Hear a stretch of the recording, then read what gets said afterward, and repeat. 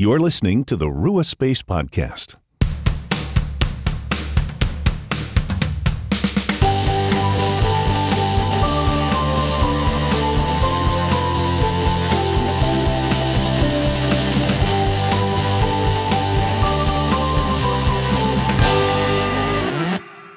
Hello, friends. Welcome to a new episode of the Rua Space Podcast. My name is Phil Vestal. And I am Erin Vestal, and we are so glad to have you here with us today, where we talk about and discover how to make space for the Holy Spirit in our lives. In today's episode, Erin has no idea what we're going to talk about. It's true. I'm really excited. So usually we have some sort of, like a topic we're going to discuss. We do a plan. We do our research. If it's part of one of our series or even in a one-off, we have a plan. We sometimes have an outline. Sometimes we don't. We just kind of have a direction we're going to go. Mm-hmm. And I thought it would be fun today to just start talking about something that has impacted me lately, kind of a revelation that, when something happens so many times or in so many people's lives, it hits you and you start to see kind of a thread or a trend or something, right? Yeah. And one hit me and I thought we should talk about this. And it is how good prison can be for people. Okay. Right? Not probably what someone would expect. I didn't see that one coming, actually. So I love biographies. I think there's something really to that Hebrews passage about the cloud of witnesses and the idea... Before we go on, do we need to talk about... We haven't actually been in prison ourselves. No. Okay, just in case that was important. Do we need to say that? No marital secrets revealed here. No, okay. No prison sentence. Excellent. Okay, cloud of witnesses. Take it away. So, no, it's just this list of people and how they lived out their faith. And Hebrews then says, since we're surrounded by so great a cloud of witnesses, let's run the race set before us, right? So I think there's really something to learning from others. This is secular and religious wisdom says that mentors are important, that learning from those who came before is key. So, and since I don't know where we're going, I feel like I can throw this in there, that with the cloud of witnesses, I love that they are a list of very imperfect people. Yeah. And I just really appreciate that God gave me a set of people from the Bible to look to as inspiration, and none of them say I have to be the perfect wife, mother, daughter, person, any of that. Don't know if that's relevant, but no, well, that's very true, because some of the people I have been reading about were definitely not perfect people. There's a reason they ended up in prison. Some of them were in prison unjustly, but some of them really landed in prison for a reason. And so I've kind of seen, though, that as I've studied these people, so many of them who chose to see this time of suffering as a almost crucible, a time to become shaped, to make space within this terrible experience, came out so changed that their entire life was then, in some of these cases, the history of our world was changed because of how they handled immense suffering in prison, whether they deserved to be there or not. And so the one that where it finally kind of the one that sort of really spoke to me after hearing all of them and sort of hit me, oh my goodness, this is so common, was Charles Colson. And Charles Colson, depending on how old you are, you maybe know who Charles Colson is or you don't, but he was one of the main people that was a part of the President Nixon administration in the United States. So President Richard Nixon, as many know, ended up going through Watergate. And Charles Colson was one of his right-hand men. He was a ruthless guy who was very smart and would do anything to kind of get ahead. His life was based on just doing whatever Richard Nixon needed, right, to gain power, to gain influence. And because of this, he did some illegal things. And he ended up getting fired by the Nixon administration. And then when Watergate happened, they went after Colson as part of that investigation. Okay? So as this is happening, Charles Colson comes to know Christ. So he didn't know Christ before? No. Okay. He didn't. He had nothing to do with it. I mean, he was a messed up guy. Okay. And now he comes to know Christ, but now he's on trial for this illegal stuff that he had done. And he's passed away, but I believe he actually maintained that the thing he went to prison for is not actually something he did, even though he did a lot of other stuff. But anyway, he becomes a believer, right? And he ends up going to prison. And for this scandal, for all this crazy stuff that happened in the U.S. government. And in prison, he's now a believer, right? So he is going to engage this in a kind of different way. But you could probably think as a believer, one, I think there's a lesson there in that just because you become a believer doesn't mean there aren't consequences to things that you might have previously done. And unfortunately for him, this consequence is he ends up in prison. Right. And at one point, I was reading this story written by Eric Metaxas. He was writing about Charles Colson. And he says there was this period of time where he lost his law license. He comes to find out that his son is having trouble with the law. I believe it was drug related. There was some sort of issue. And he's in prison. So one, he lost his license when he knows he's going to get out. This wasn't like a life term. But it's like, what's he going to do? Second, now his family's in trouble. And he feels this terrible burden, I would imagine, that he can't be with his son, who now might be going to prison himself or facing something. That's got to have been awful. It was. And then there was the possibility that he could be released early. But the judge then decided, no, I'm not going to let you go. Oh, wow. And so he all of a sudden is in this burdened spot where you could almost see him saying, God, why? What good am I to you in prison, God? Like, I'm a believer. I've turned my life over. I want to change. My family needs me. There's things I could be doing. But here I am stuck in prison. And what's amazing is when all that happened, he sort of turned it over to God, is my understanding. Okay. And all of a sudden, the judge changes their opinion and lets him out of prison. But during his time there, he started to really empathize with these other prisoners, people who had families who were outside of prison, people who were losing hope because they might be in there for life or they're in there for a really long time, and when they get out, they don't have any prospects. Yeah. Families leaving them and maybe hating them. They are seen as the worst of the worst in society. And while he's there now as a Christian, he's starting to see it different, right? And he's starting to say, these people aren't like animals to just be left out on their own, but are human beings. Maybe they made a mistake. Or maybe they're there unjustly.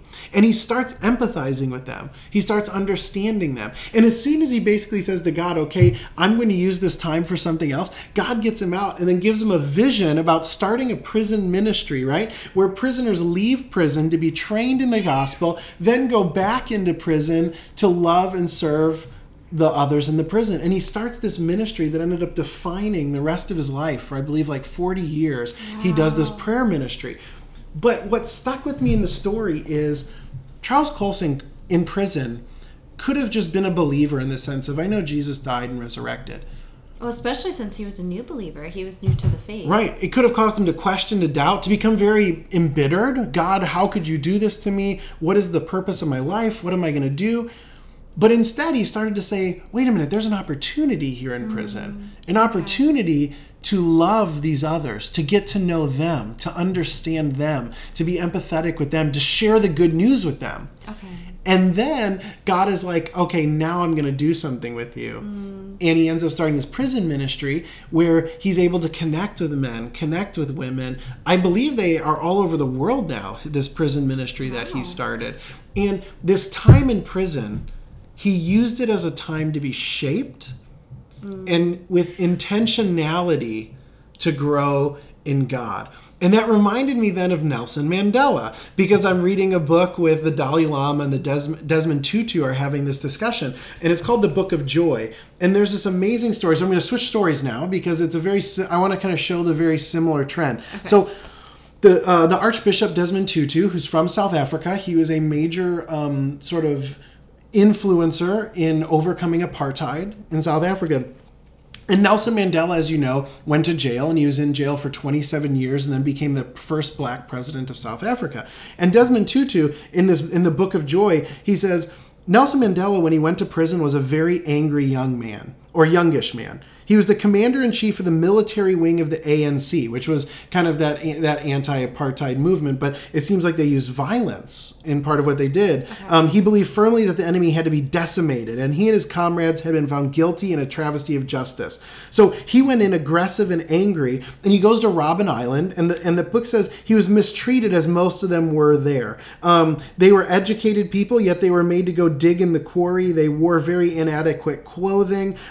They only wore shorts even in winter. It was this very difficult time. And even if you go to prison, that sort of treatment is unjust no matter what, because no one deserves that. But it's really interesting because on page 153 it says, it must have frustrated him to no end, made him very angry. God was good and said, you're going to stay here 27 years. And after those 27 years, he emerges on the other side as someone of immense magnanimity, because in an extraordinary way, his suffering helped to grow him. Where they thought it was going to break him, it helped him. It helped him to see the point of view of the other. 27 years later, he comes out kind, caring, ready to trust his erstwhile enemy. So see, Nelson Mandela could have gone into prison, been treated unjustly, and said, God, what is the point here? What am I doing here?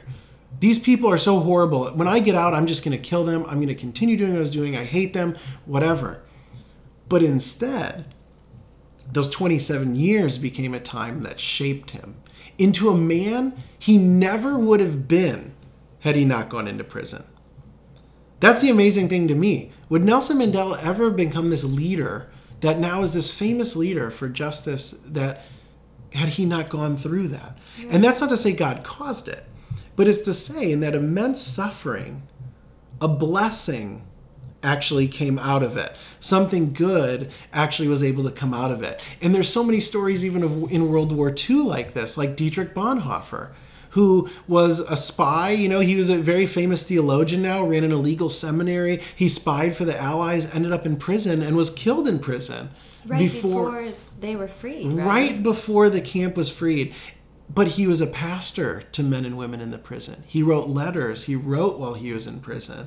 And that has now shaped the world in a way where Bonhoeffer could have just given up.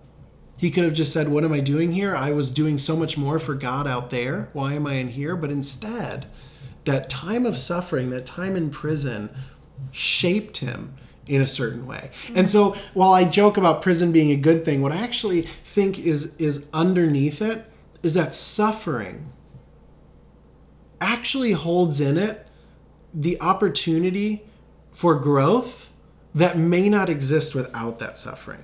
And it's going to depend on how do we engage it. I mean, people say you either get bitter or better, right? I've heard people say in suffering. Sure. And for so many of these people that I've come to respect, and so many of them brothers and sisters in Christ, these moments of suffering, especially in prison, shaped them to become the very people we respected, because they allowed it to be a time where they grew. They made space to become someone new.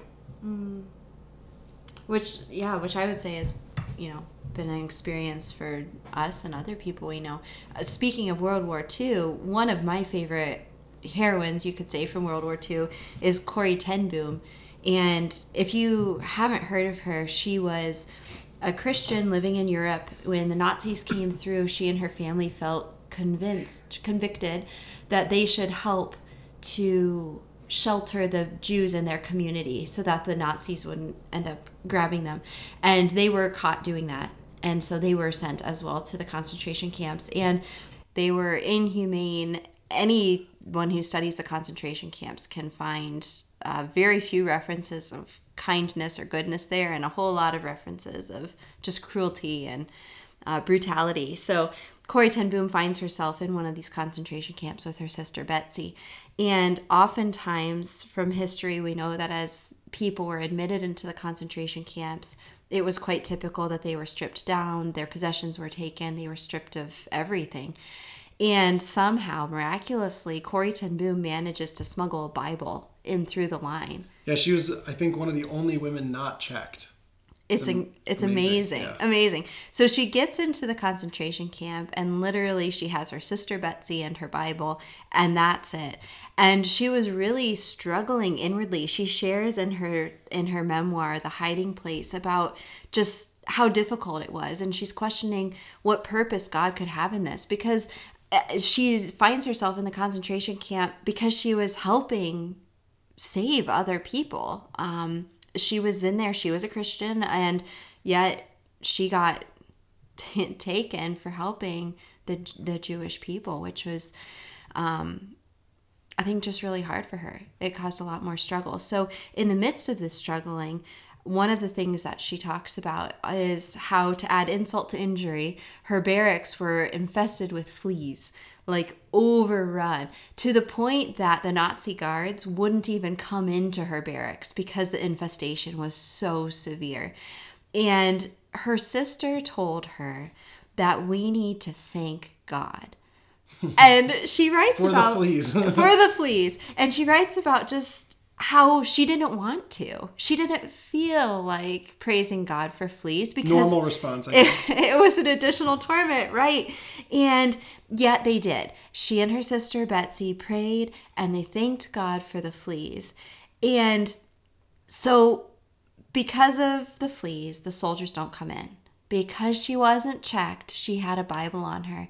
And what happens is that she ends up starting up a Bible study and ministering to women in the midst of this terrible, brutal place of suffering because of all these miracles. That the blessing of the fleas is they were able to hold the Bible studies, and the guards wouldn't find them doing it because they weren't going to come in. Yeah. And so you can see how this ugly, difficult, terrible situation that she found herself in this prison of a concentration camp, it was a situation you wouldn't think to praise God for. You wouldn't think to find much to be thankful in.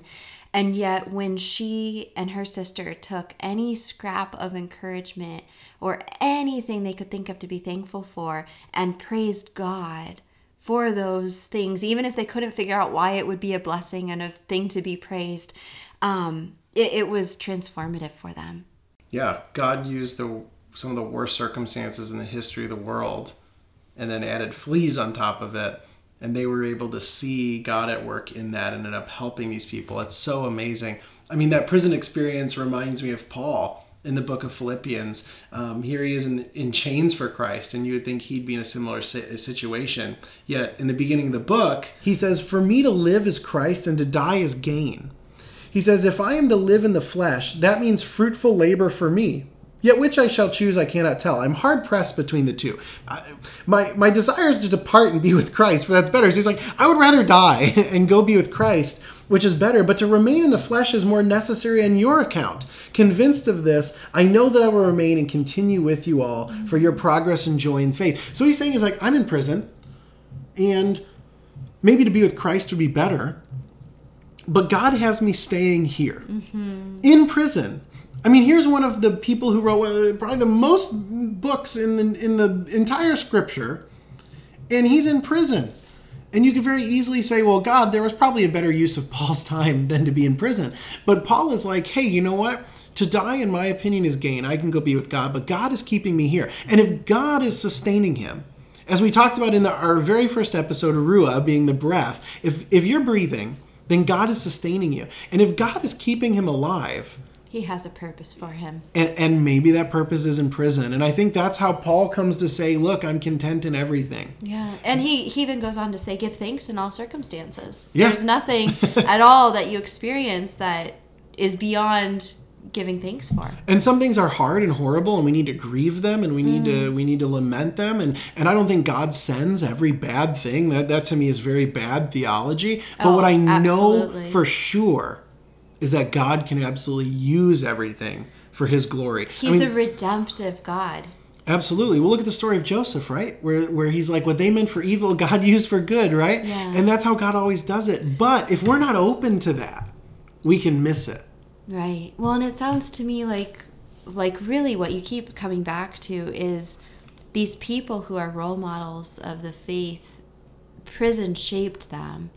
And obviously, it's not that going to prison is the goal of being a Christian. Like, go to prison and you're going to suffer and then you can grow further in your faith. Right. It's not that, but that common thread that there was a time of deep suffering and trial for them, where it was difficult, where life wasn't easy, and they had to live through that, sustain through that, and by continuing to be faithful to God, by continuing to seek Him, they were able to then allow Him to work in their lives and turn the blessings, not turn the blessings around, turn the circumstances around to provide blessings and opportunities. Exactly. That I think if they hadn't continued going with God, that kind of growth is stilted. Not that God can't work. Absolutely, God can work in all circumstances. He is way bigger than us. But Scripture is full of instances where He really prefers willing hearts. He wants people who want to live for Him, want to seek Him, and then He can use your suffering for good. Yeah, I mean, that's what stood out to me. Colson could have given up, lost his license, can't be with his son. Instead, he's like, I'm going to get closer to these prisoners. I'm going to understand it. Bonhoeffer could have given up. God, I started this for you. Now I'm in prison. Nelson Mandela could have gotten more angry. But instead, they each said, even if this is a lamentable, difficult circumstance, which I do believe they probably all would admit to, that it was a difficult circumstance. Nobody is going and saying, oh, this good came because I was in a difficult circumstance, but it felt fine. No. I'm sure to the core it shook them and it was a trial for them. 100%.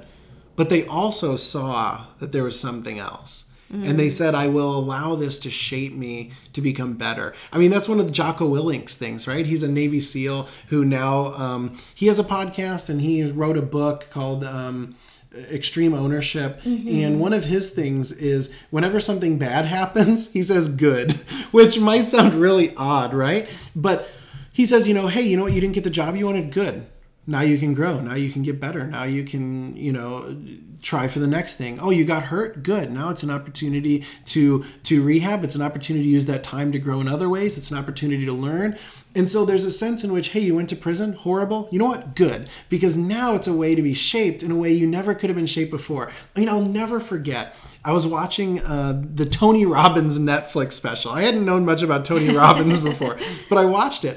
And it was really fascinating because at one point in his talk, he asked people that were there if they were seriously considering suicide to stand up, which took some amazing vulnerability, right? But this one girl stands up and he's talking to her. And it turns out that she had been through a horrific childhood. She had been essentially, my understanding is, a part of a cult. And let's just say some very difficult sexual things had taken place. And she didn't want to live anymore. She didn't know how to deal with all the trauma that she and her family were going through. And she had taken on the role of encourager for her family members. They all had escaped. Yep. And they were all falling apart. And she was the one who, in her story, it comes out, she was the one who really kept things together, was the happy face. And she just felt like she couldn't deal with that anymore. Yeah, underneath there was so much She was broken. And one of the things, and again, that would probably still take a lifetime of working through that pain. Oh, yeah, but one of the things Tony Robbins points out is like, you have an opportunity to help people, empathize with people, have compassion for people, hear the pain other people are in and join them in that place in a way that someone who's never been through that couldn't. And that isn't to wish that on her. That isn't to say it was good that it happened. It isn't to say, hey, if that happens to you, oh, what a blessing. No, it's horrific. It's terrible. But it can end your life, or it can say, I am going to enter into this as an opportunity to grow, to see how I can serve in a way. Because Charles Colson could connect with prisoners in a way that maybe I couldn't in the exact same way. And she now has an opportunity to say, you know what, because of that, she has an ability to listen and empathize and understand that can be used, invited into something that becomes this amazing blessing. And so I've never been to prison. I certainly hope I would never go to prison. However, their stories have invited me to ask of myself, what might I be going through? Where might I be stuck? where might I be facing some sort of suffering?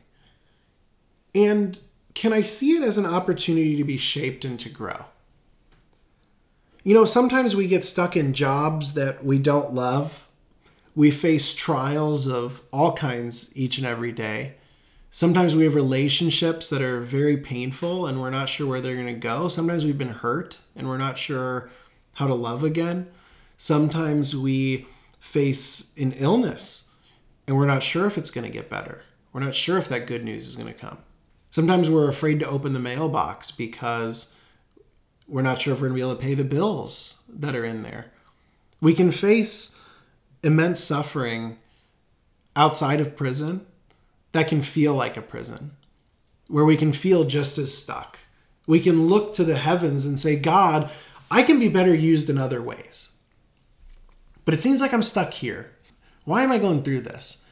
And we can become bitter. We can become angry. We can become frustrated. We can hate. We can give up. Or, like Charles Colson and Corrie ten Boom and Dietrich Bonhoeffer and Paul and Nelson Mandela and so many others, we can say, however much this is worthy of grief, however painful this is, and we need to deal with that, right? We never want to just shove that down or ignore that or think it's not important. And we certainly don't want to say it's absolutely from God, as if God causes all bad things. I don't believe that to be true. But we can ask, where is the invitation for me to grow? What can I, through this, gain a better understanding of? How can this shape me?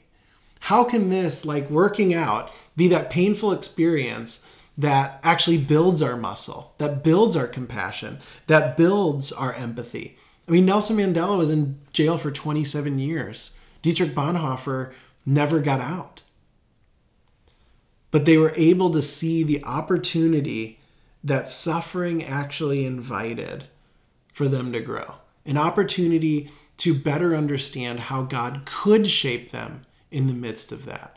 I mean, I think that's what Romans means when Paul says that God works together the good for those who love him. That God doesn't always cause it, but good can come from it. Growth can come from it. And so I don't know what your prison experience might be. In the past, in the present, maybe right now as you're listening to this, you have a knot in your chest because of a situation that you're stuck in. Because of a situation in life that you didn't plan for. Something where you say, God, I could be being used so much better. Here's my dream. Here's what I want. God, I don't want to be here. I don't want to be stuck in this. I don't want to be having to go through this. This isn't fair. This is unjust. It's not right.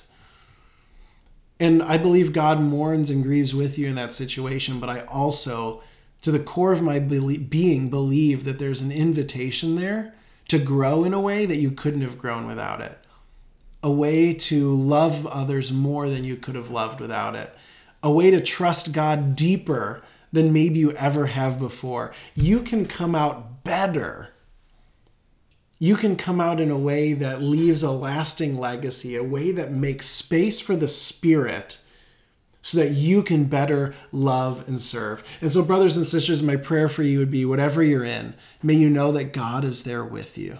And may you know that there's an abundant opportunity in the midst of whatever you're going through to say, good, I will not allow this to be my end. I will not let death have the last word, because the tomb, the resurrection tomb of Jesus is empty. And that means death never gets the last word, which means that as long as I'm still breathing, God is sustaining my life, has a plan for me, and I will get better through this. I will grow through this, and I will love more through this.